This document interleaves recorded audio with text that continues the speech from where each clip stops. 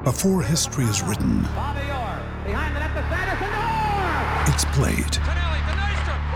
Before it's frozen in time, it's fought one shift at a time. Before it's etched in silver, it's carved in ice. What happens next will last forever. The Stanley Cup Final on ABC and ESPN Plus begins Saturday.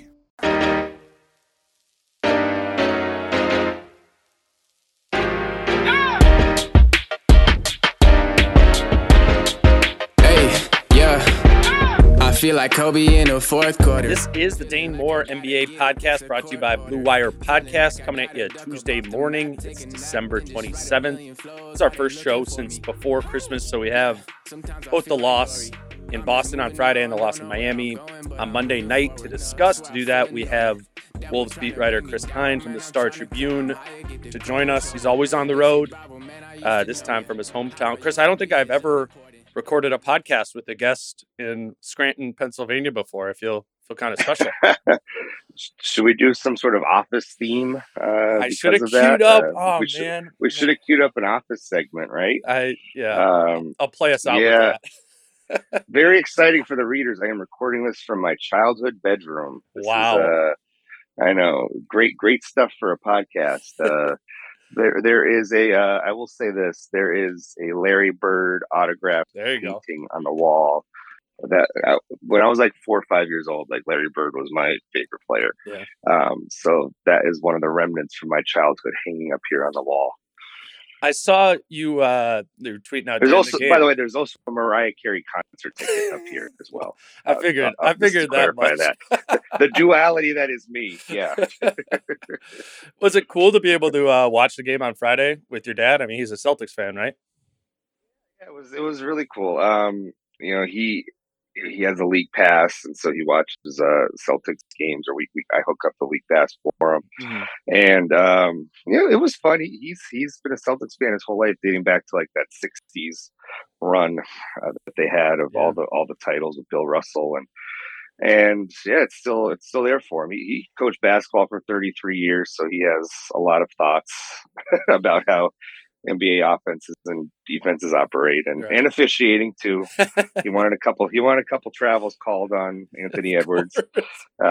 Just in general, not a fan of the Euro step.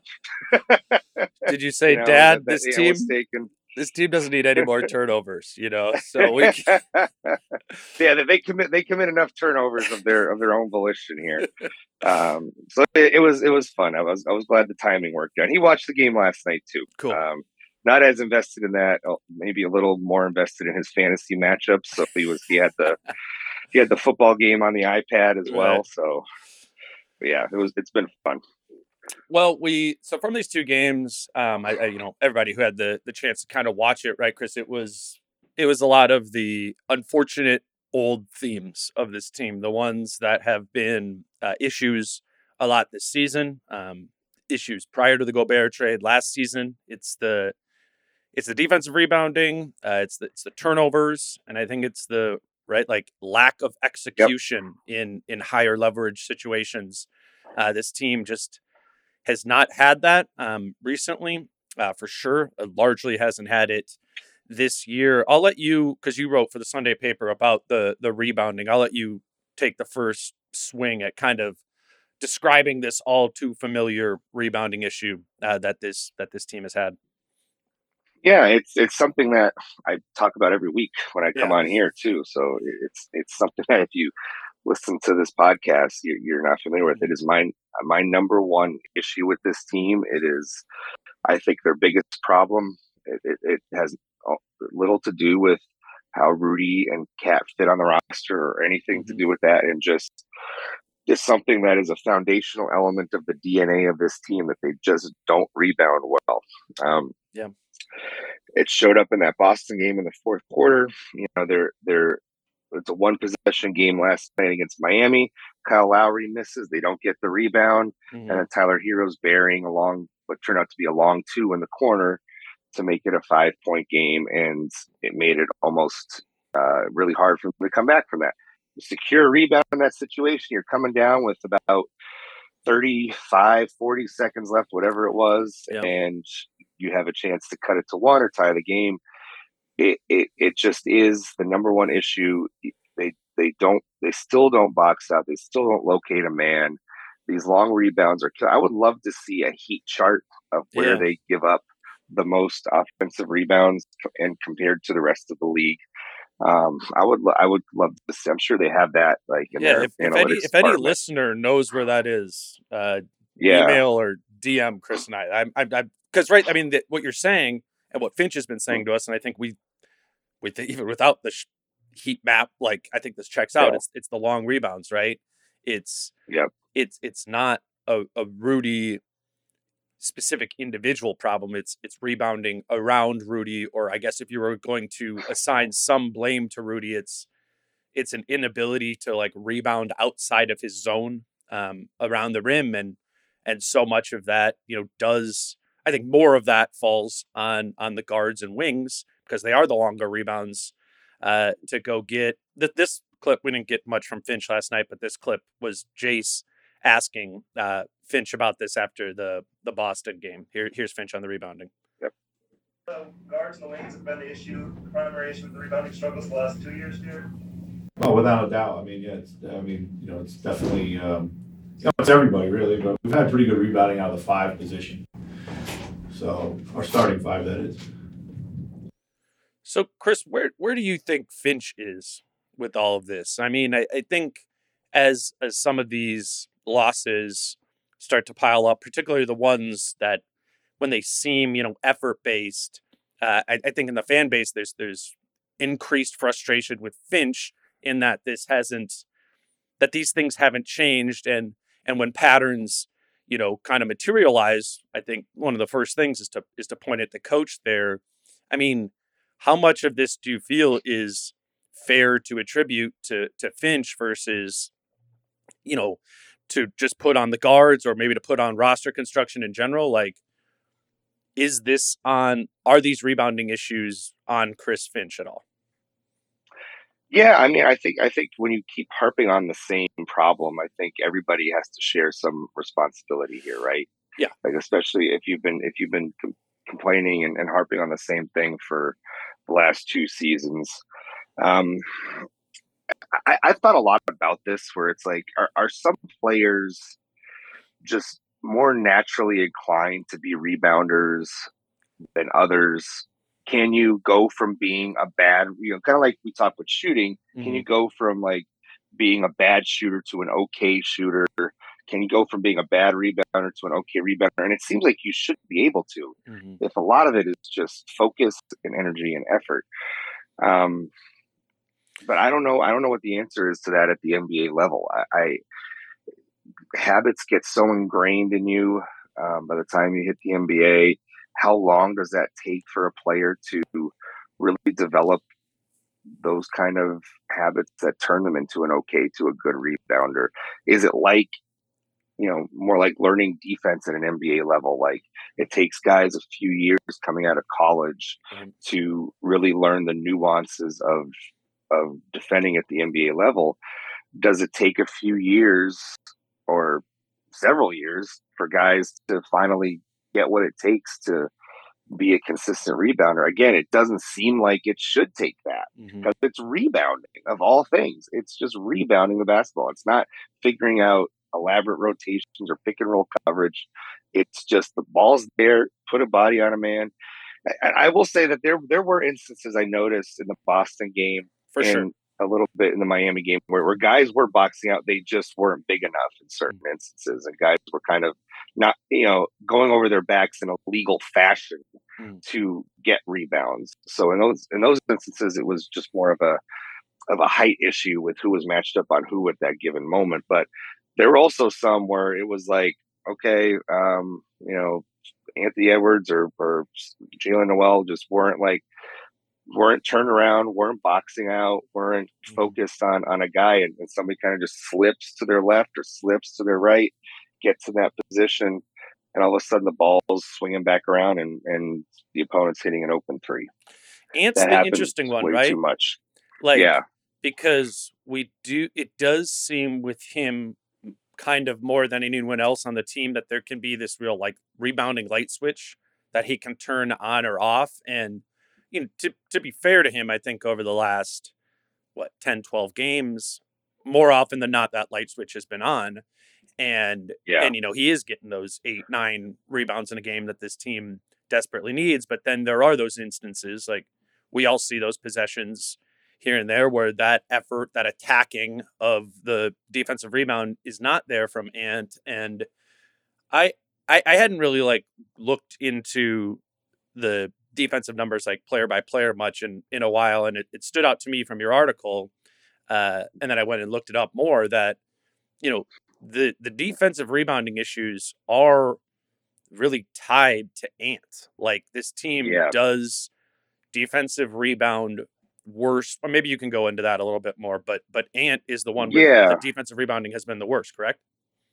Yeah, and it honestly surprised me a little bit because I felt like, to your point, I feel like he has been getting better. His rebounding has increased Right. From this first year to second year to his third year. Like he's gotten more rebounds a game, but the number that stood out to me was his off court defensive rebounding percentage was 72.4. That is the highest the Wolves rebound when anybody is off the floor. Yep. So that number definitely stood out to me. And I think this checks out. This checks out too, just because I went like Ant is the worst in that on-off defensive rebounding differential, but the next three that are just slightly above him but still negatives are Kyle Anderson, Naz Reid, and D'Angelo Russell. So what that like helps, or what that affirms to me, is that this is a pretty accurate representation, because I think we would all say to the eye test as well that, that the defensive rebounding is worse when Naz is on than when Gobert is on, right? We see that. D'Lo, I think we see that. Kyle Anderson, particularly at the beginning of the season, I remember looking it up maybe 20 games into the season, and it was significantly worse when he was rebounding as well. And I think we can all picture that some too. So this is one of those stats, particularly now, like 34 whatever games into the season. Well, I mean, there's literally been like 1,000 some rebounding opportunities. Right. Like it's a pretty accurate representation here.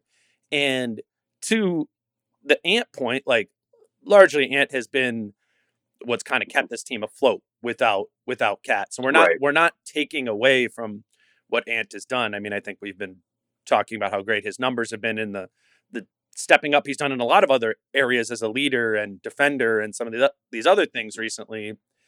But it's just, this sticks out. And to be that superstar player, right? Like there is a little bit, there is just a higher level of expectation there. And it is kind of unacceptable that he has the worst on-off defensive rebounding differential, given how much of an issue this clearly is to the team. He just doesn't have that light switch on enough. Yep. And like I said, it doesn't, I was stunned when I saw it because I did not think that was going to be the case. I thought his numbers were going to be more in line with where they were last year, which was kind of more, his off-court rebounding was, it was 70.3%, which was more in line with where they were as a team. So it didn't really stick out from last season, even though he was getting personally fewer rebounds. That's just because the longer rebounds, Vando and Pat Bev and those guys were picking them up. I think that's what that is. But it's not like they were a great rebounding team last year. They still stunk. So, but I think it just goes to show you, like when I think of the issues that they have with rebounding, and it's kind of along the lines of when Ant is locked in just on the defensive end in general. Like when he's focused, he can be really good on the defensive end or rebounding. But when he lets the focus slip, which he is prone to do, we talk a lot about that with his off-ball defense, even though that's improving. But I think with rebounding, you just get caught watching, or you get caught trying to sneak out in transition. And, again, I would also love to see how many of opponent 3-pointers come off of second chance or third chance opportunities for the Wolves. I don't have those numbers available. I'm sure that's something that they also have, Right. but it just seems like, I mean, how many times does it happen where open threes are generated because the Wolves just didn't get a rebound and not because of anything they did in half court defense? Totally.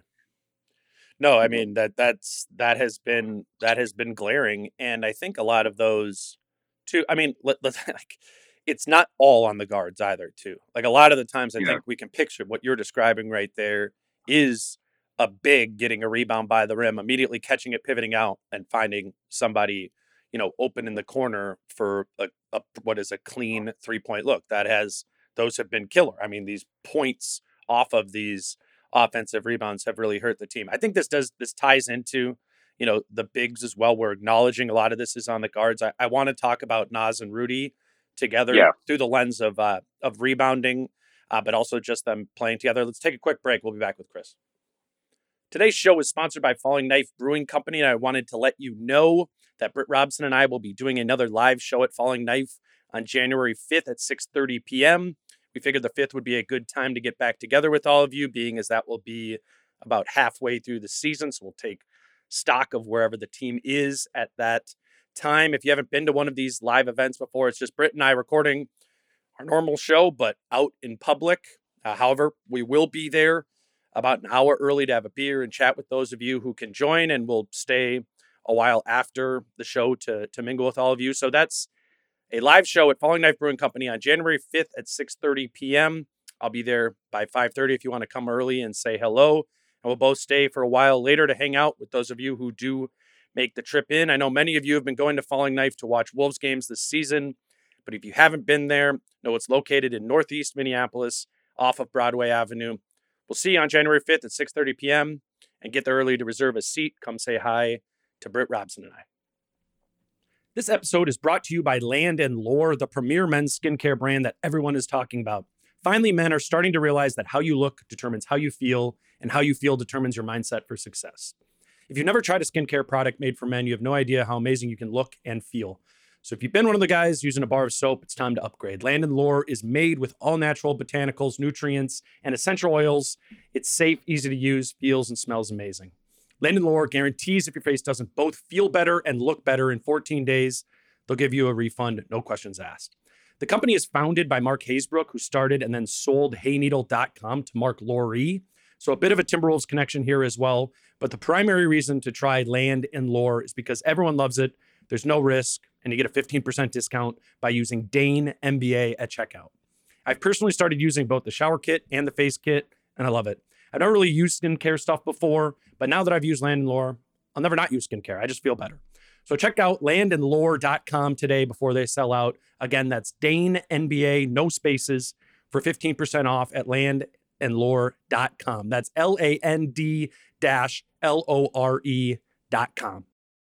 Okay, Chris, let's move on kind of from the rebounding to talk about Naz and Rudy, but rebounding here is an issue too. Obviously, Naz Reid has very much earned a spot into the rotation, even though his fit has consistently been awkward when he's out there at power forward next to Rudy. Just the overall level of play that he has is demanding he plays, which I think we're all behind right now, given kind of the alternatives. But I mean, that has been a shocking one all year too. Like when Rudy and Naz are on, this is before the Miami game because I pulled these together last night before the game. But I mean, they are a first percentile, as in as bad as it gets, defensive rebounding team when Rudy and Naz are both on the floor. And that's well over 100 minutes now for the season. So again, we're not talking that small of a sample size. Now, we're acknowledging just Rudy on without another big, the rebounding hasn't been great. When it's just Naz on, as the one big, again, rebounding has been same thing with Cat. It's an issue. You would think that some of the double big looks would give you some better rebounding numbers. It is not happening with Naz and Rudy. I mean, I remember one long rebound that came to the left corner over Naz's head, and he kind of stumbled on his way back out there to get it. And I think Tyler Hero just caught it, made a corner three there. It's just I can picture 15 of those over the course of the season. The one thing that's interesting though to me, Chris, is the best rebounding numbers have come when Cat and Rudy are both on the floor. That is the one pairing of the bigs of any sort of big combination that they're above average in terms of defensive rebounding. And that was 21 games, or 19, I think, because Rudy missed 2 with COVID. But I think as people are, it seems like after every win or when Nas plays well, it's like, let's move on from this experiment, this and that. And obviously there's been a ton of issues with him. I'm not trying to brush over that. But as we start thinking more about Cat coming back and what that will help and maybe what will be awkward about that, I do think it's safe to say that when you do have Cat and Rudy back on there, the rebounding will be better than it has been. Granted, it is a very low bar, but I think some of this just like kind of devastating sort of snowball effect of offensive rebounding will subside a little bit when you do have both Cat and Rudy starting again for this team. That was not as much of a glaring issue as I think maybe we remembered it to be. Yeah, I was a little surprised to see that they were, I think you said 59th percentile in your numbers here. So not like great, said, but compared to all the other ones, but not first percentile like the Rudy and Nas combo. Mm-hmm. And that was what I was going to say too earlier, was when you look at the raw on-off defensive rebounding numbers, the other numbers that jump out to you are what happens when Cat is on the floor versus when Cat is off the floor. Yep. And it was, if I could find them here, I just had them. Great podcasting by me. Well, we had numbers Cat ready when it's just Cat on versus off, and so that's him with Rudy or without Rudy, are about average, 45th percentile. Right. So overall, when Cat's been on the floor, they've rebounded okay. Yes. Yeah. And largely driven by it being pretty good when it's the both of them out there. The two big combination. When it's just Cat, it hasn't been good either, and I think that just taps back into that same thing where it's the long rebounds are not being handled. Cat has always been. I mean, that's how he was a 12, 13 rebound guy. Is like Rudy, he can clean up that area within 3, 4, 5 feet of the rim at a really high level. Like it's going to be.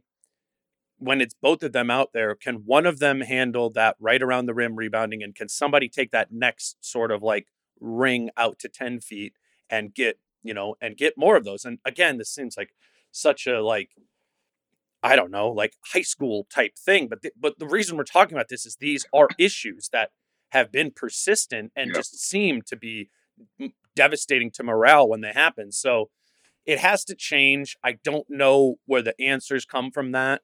Right now when you don't have Cat to go to, is there a different lineup combination you would like to see more of here that you think would be the cost versus benefit would be worth it there? I have one that I'm thinking of. I don't know if it's a good idea, but is there anything that comes to mind for you? In terms of lineup combinations, it's tough just because, guys are hurt right now. Yeah. But I would assume that if you wanted a little more rebounding beef, that maybe you throw Nate Knight in there a little bit. I'm not.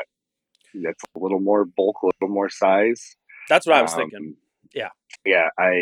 That's the only thing I could think of, given who's currently available. And Anderson's presumably going to be coming back very soon here. Mm-hmm. But that's the only fix that I would have.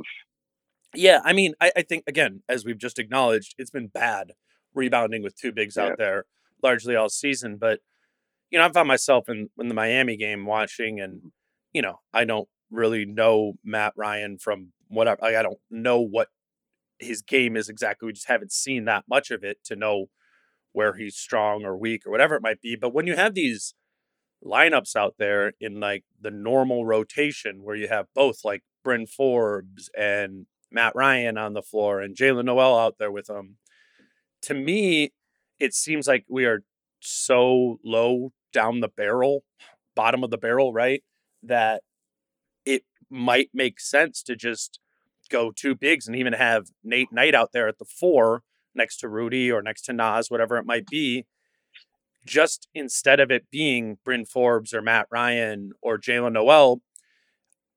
because you just would figure you're going to play more physical with that group. I understand it would come with other issues. The alternatives are not strong options right now. So I'm kind of surprised we haven't seen that yet. Maybe that because Finch, which we should say, Finch has started playing Nas and Rudy together more. So he is, whether it be the injuries to the team or whatever it might be, he's growing increasingly comfortable with playing two bigs together in Cat's absence.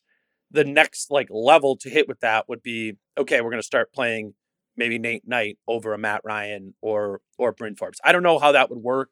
Just on paper, it would seem like it would inject you at a minimum with some more physicality.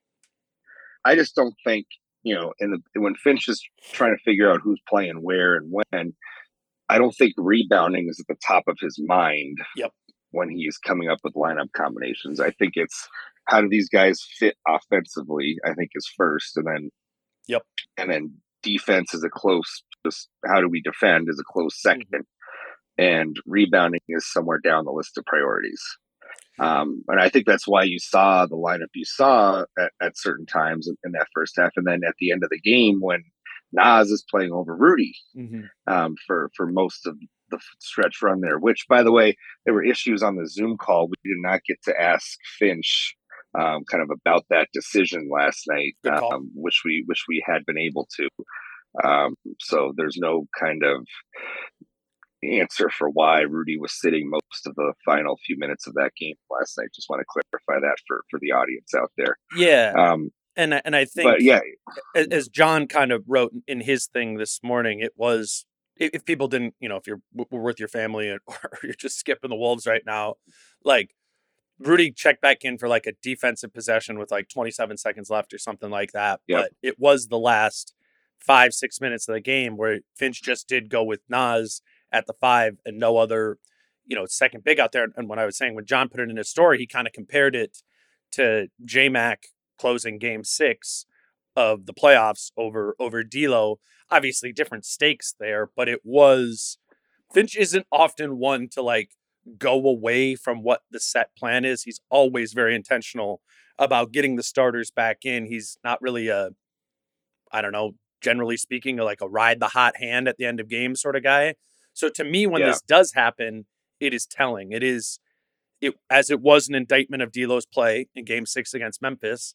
I think in Miami on Monday, it was Finch indicting Rudy not having it, at least that night against Miami, not having the ability to kind of take advantage of his size. Because this Miami team was tiny, right, Chris? I mean, really the one true big they had was Orlando Robinson, who's a two-way, 6'10", 6'11" guy who hurt this team. So it's the Wolves were way bigger in this one. And they played the far smaller team.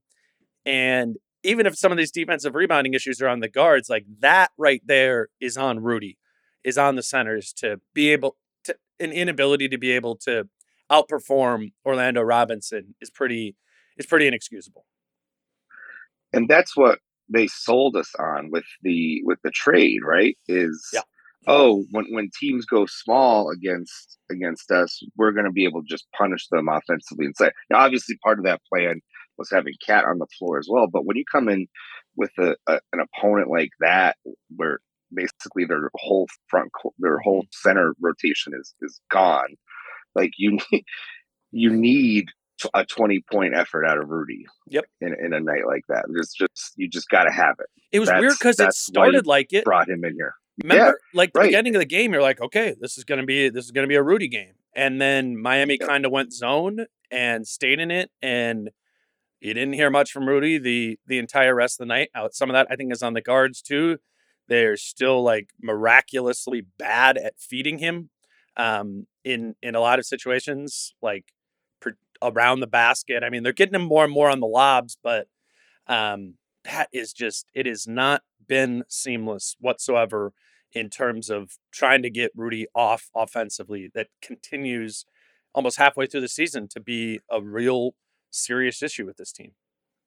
Yeah, I wonder how much of Finch's decision last night, again, we didn't get to ask him about it, was, kind of a little gentle poke to Rudy to maybe get him You know, there's nothing that sends a message quite like cutting somebody's playoff time or playing time, especially in crunch time minutes. Totally. That is the biggest message a coach can send to players. You are not good enough to be on the floor in the last few minutes of a close game.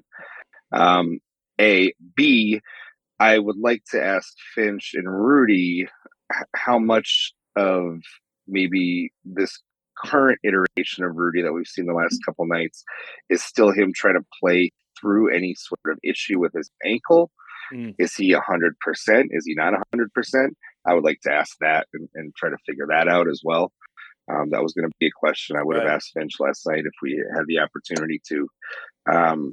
So there's a lot there that we still need to have answered. But ultimately, when you sit a guy in the final 5 minutes of a game like that I think that is also maybe Finch trying to light a fire under Gobert a little bit. I think so. 100%. And it is those time. I mean, let's mix in one more break here. And then I want to just talk about crunch time in general, because I think with these last 3 games have been pretty telling in that vein. We'll be back with Chris here in 60 seconds. Another day is here, and you're ready for it. What to wear? Check. Breakfast, lunch, and dinner? Check. Planning for what's next and how to save for it? That's where Bank of America can help. For your financial to-dos, Bank of America has experts ready to help get you closer to your goals. Get started at one of our local financial centers or 24/7 in our mobile banking app. Find a location near you at bankofamerica.com/talktous. What would you like the power to do? Mobile banking requires downloading the app and is only available for select devices. Message and data rates may apply. Bank of America N.A., member FDIC. When you need mealtime inspiration, it's worth shopping Kroger, where you'll find over 30,000 mouth-watering choices that excite your inner foodie. And no matter what tasty choice you make, you'll enjoy our everyday low prices, plus extra ways to save, like digital coupons worth over $600 each week. You can also save up to $1 off per gallon at the pump with fuel points. More savings and more inspiring flavors make shopping Kroger worth it every time. Kroger, fresh for everyone. Fuel restrictions apply.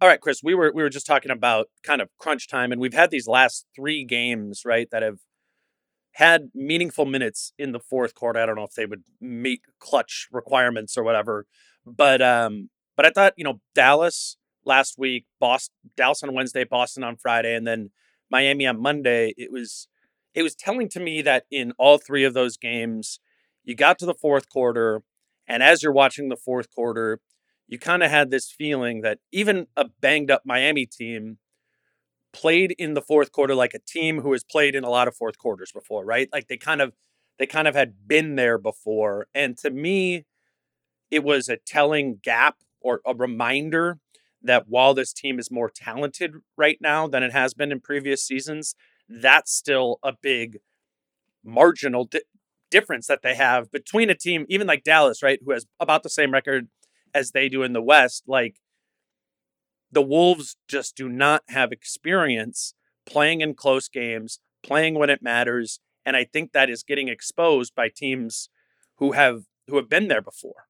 And just in terms of that execution we were talking about, the Wolves are not executing in crunch time at the same level of other playoff teams, particularly ones who have consistently been to the playoffs these past few years.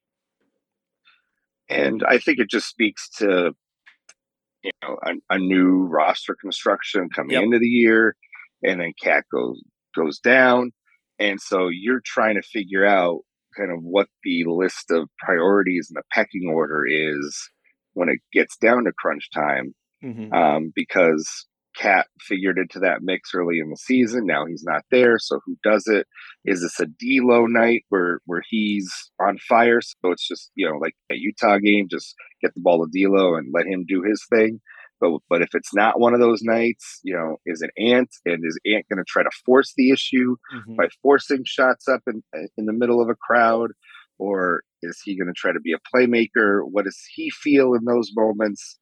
The secondary guys, are they prepared to take the open shots and hit them in the final minute of a game if they come open? No, and the answer is no. Now the answer is no. Right. Correct. But these are all the things that probably go through their heads in the late game situation. It's like, oh, D'Lo's our guy for the big freeze with a minute left, and Well, if that's not happening on a given night, is D'Lo going to take the shot? And if he's not going to take the shot, then who's going to be taking the shot? They don't know. They don't have, like, to your point, that those reps the way that Boston does, because they had a finals run with Jaylen Brown, Jason Tatum, or that Dallas did because they have Luka, and they know how to play whether teams are trying to take away Luka or not. And Miami is just Miami, well reputed to be one of the best run coach teams in the league. So, you see it show up against three teams that have been in the playoffs, have won playoff series, and it's no surprise that they were out executed in the final minutes of games like this. Absolutely not. I was thinking last night, Chris, as I was watching the game, and like just kind of like separating the expectations of this team given like Rudy's presence. And I'm not saying this team shouldn't have expectations. You trade 5 first-round picks. You absolutely have that expectation to be playing at a higher level, to have a better record than they have had before. But if you could just like turn that off for a while and watch the Timberwolves play, particularly in the minutes when Rudy is on the bench, you look at this team and you go, this is such a young team. This is such a team that doesn't have experience, that doesn't have reps doing it. I mean, Anthony Edwards is an example, right, of just being a young player, but other guys that they're leaning on significantly off the bench in Jalen Noel and Naz Reid are guys who just haven't really done it much before. Certainly not on winning teams where they've got minutes. I mean, pretty much every opportunity Jalen Noel and Naz Reid have gotten through the first 3 years of their career were when the roster was decimated by injuries, or they were 25 games under 500 and they're in the rotation for a week or whatever it might be. And I just watched this Wolves team play now, and I'm like, okay, you got guys who are a little bit more mature than they were a while ago, but broadly, this is just a team that is so young and does not have more discipline than that youth should suggest. I think that was the hope with Rudy, is that on top of, Rudy's presence boosting your rim defense, your defensive rebounding, some of that, like it would inject this sort of like maturity of the group. And what I think I've learned in the Rudy time is that the style of player he is, just given that he's like a center and can't really do things like independently, it really exposes this. And I just think you have this weird juxtaposition on the roster where, like, I don't want to say it's a rebuilding roster, but like outside of Rudy, it's like a building roster. You know what I'm saying? And you just awkwardly have Rudy in the mix here, which like screams that you should be better than you are. But the rest of your roster just does not have these reps in crunch time situations. A lot of these guys just haven't played that much.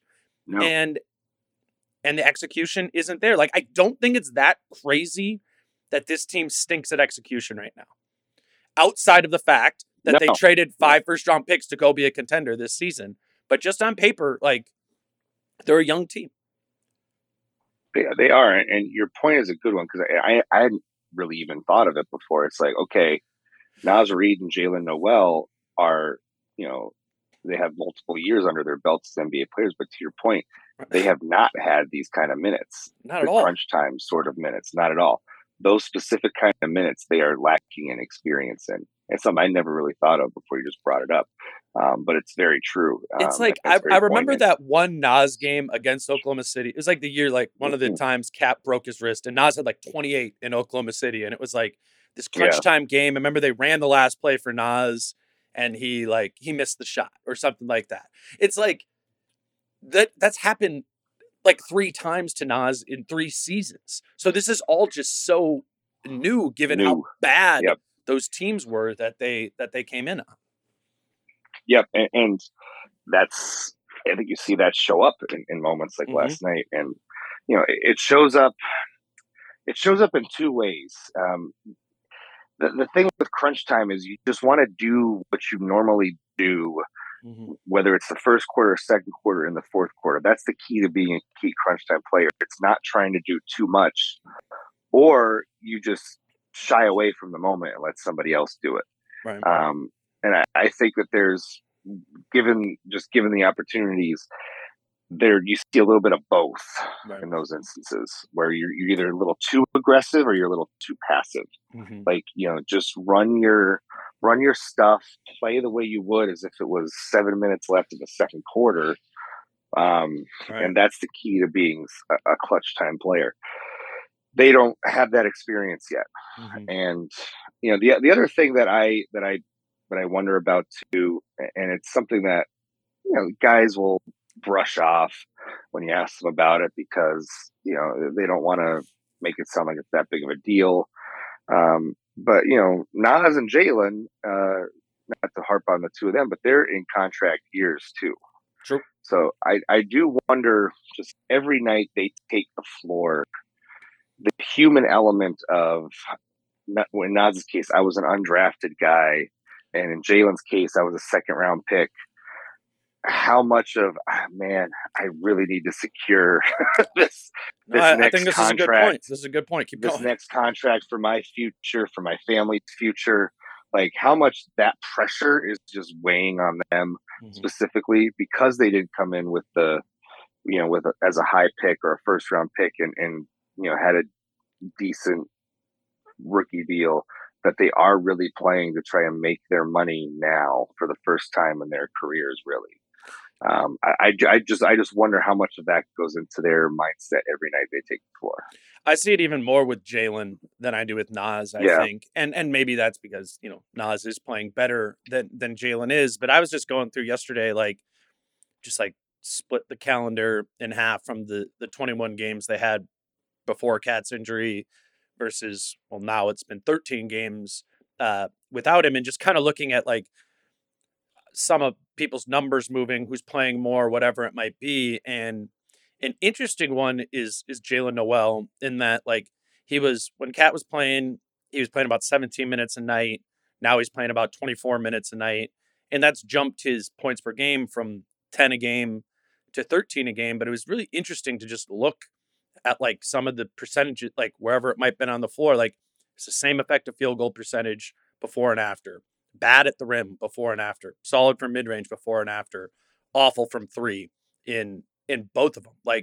Nothing has really changed for Jalen Noel, even in pretty different roles, right? Or different iterations of the team. And I do think that is a sign of pressing from Jalen, because we have seen it be better, right? I mean, there was that little 5-game pocket right at the beginning of the season where we're like, man, this Jalen Noel guy, I don't think they're going to be able to keep him. He might go for 10 million plus in free agency. And it's just, I mean, from what we're talking about standpoint of where are these guys going, they're in contract years, all that, it's important. But I mean, I know we just talked about how decimated this roster is, but it doesn't feel right now that Jalen Noel deserves 25 minutes a night. The level of play just isn't there, which is a bummer. And I understand the alternatives are the guys we were just saying we're not sure should be playing either, and Bryn Forbes, Matt Ryan, whatever it might be. But I don't know. It kind of feels like Jalen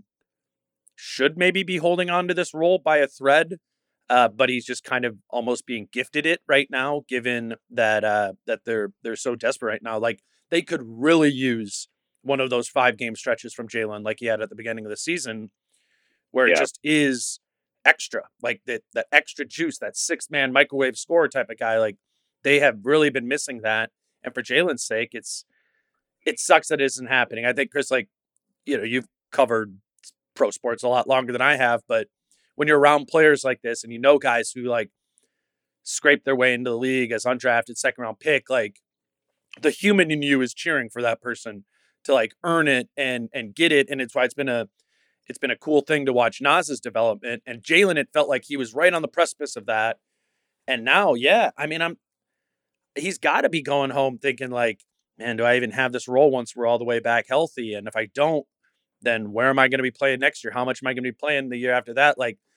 As a human, it makes sense that he's pressing right now, I think. I think so too. And, one thing that I would wonder about in looking up your numbers too is how much of Jordan McLaughlin being out is affecting Jalen Noel's production as well. That's a really good call. I didn't think about that. I think that's a big thing. That I think for Jalen is hurting because, those guys played a decent amount together. The the whole connection with Iowa and all that, right? Mm-hmm. Like that, JMac is obviously a big part of that. So I wonder how much of McLaughlin being out is not helping Jalen Noel. And as it pertains to his role, I mean, you look at what they have right now, and who is that scorer coming off the bench? There is nobody else. Totally. There isn't somebody to really fill that scoring playmaking role when you have to get into these bench minutes right now. So I mean, he's going to keep playing the minutes. Mm-hmm. It's just a matter of, is he going to produce? And I really think that he could benefit a lot from having Jordan McLaughlin come back, which doesn't seem to be close to happening, at least right now. I think he was in a boot last night. Yeah, I heard that on the broadcast. The sense I'd been getting is it was, getting closer and, getting closer. Yeah. Jordan had just said, like, it's one of those things where if it doesn't get all the way healed, it's just so easy to re-injure. So, I mean, I guess I get it from that standpoint, get him 100% back, but I think for fans, it's frustrating with him to like have a big question mark on when is he back. And Taurean Prince is kind of seeming that way too. It feels like it's been quote unquote a week or so away for Taurean Prince for a month. Yeah.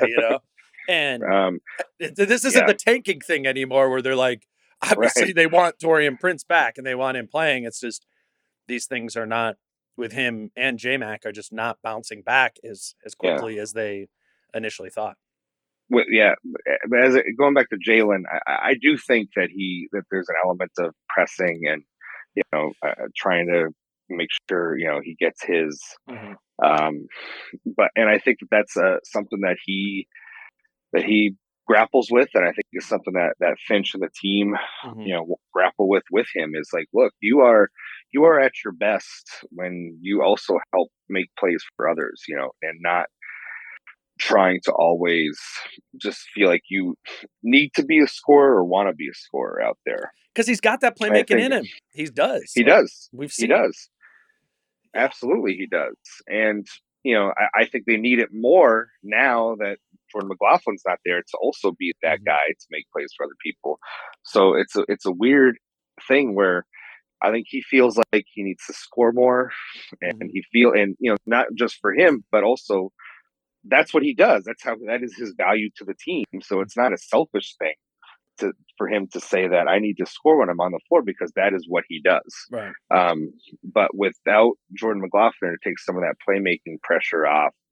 It's a little bit different and a little different dynamic than maybe what he's used to on the floor. Chris, they got New Orleans on Wednesday, and then in Milwaukee again. That's the game 3 and 4 of this 4-game road trip. Against more tested teams. I mean, Milwaukee more than New Orleans, I guess, is tested, but New Orleans has played at a high level. So I think we'll see crunch time again in this. We'll see if and where tweaks are made possible. I think these are two opponents you could lean into going bigger against. You could play. If you've been playing Naz and Rudy together for like 12, 14 minutes a night, I think you could lean into that even further against these teams. I'll be curious to see if that happens, and I'll just be curious to see if they're able to, kind of deviate from this recent pattern that they've been on. Because as always, it's like you just can't let the bottom fall out. You got to stay afloat here around 500 in the time that Cat is gone. I also wanted to make sure I saw you had a tweet yesterday that you're writing a story in advance of Pride Night for the Wolves, and that you're looking for, I'll let you explain it, but you're looking for input from the LGBTQ community or Wolves fan community. What are you looking for there? Yeah, kind of similar to what I did earlier. We are coming up on Pride Night here, and I would just like to get perspectives from people, LGBTQ Wolves fans. Especially if you plan on attending, I would love to hear from people that have plans to attend. I had one or two people tell me they didn't even know Pride Night was coming up. They answered my tweet yesterday. What's the date? Tell them.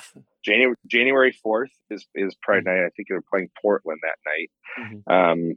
And yeah, I just want to, given what we've seen over the last few months, I would just like to see where people are at in terms of their fandom with the Wolves and with Anthony Edwards and with Rudy Gobert, and just kind of how they feel on a nightly basis. Just rooting for this team. Does it bring you as much joy? Do you have you considered everything that's happened as water under the bridge now? I just want to see how people are feeling, because I think that there's a lot of complex emotions that go with it. Some people, from what I've gleaned so far, have moved on and they've put everything behind them. But for some people, their fandom is still a little more complex and complicated. And I think that's the way to put it. No wrong answers, right? Like you are trying to get here is the honest opinion of how these people, out of curiosity of how does this feel for you. And I think the best thing is to get, diverse opinions on that to better understand where you are. I think that's a really, I remember you writing that in the fall. I think it was actually right before you and I did a pod on it. And it does, for me, it's as always with Wolves fans, it's like, I have a different perspective of this given my job as you do as well.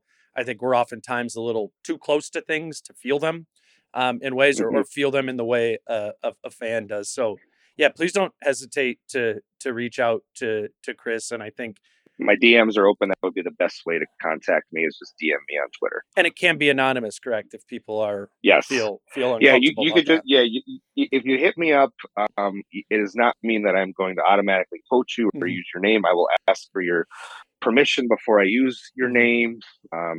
Or you could just tell me how you're feeling anonymously, because even that just gives me, at least a flavor of how you are feeling, and it gives me a flavor of how people in general are feeling, even if you don't want to be quoted. So, I would any feedback would be great.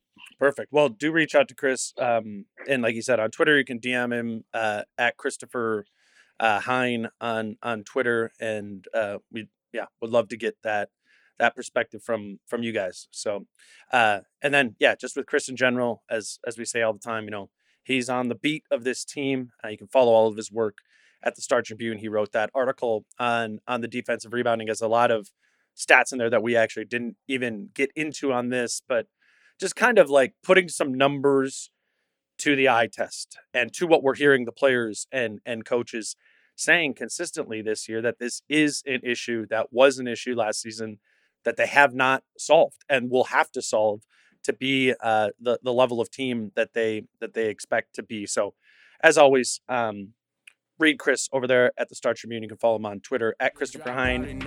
I'm Dane at Dane Moore NBA. I will be back with Jace Frederick on Wednesday morning to record Britt on Thursday and Kyle on Friday. Until then, he's Chris. I'm Dane. Peace.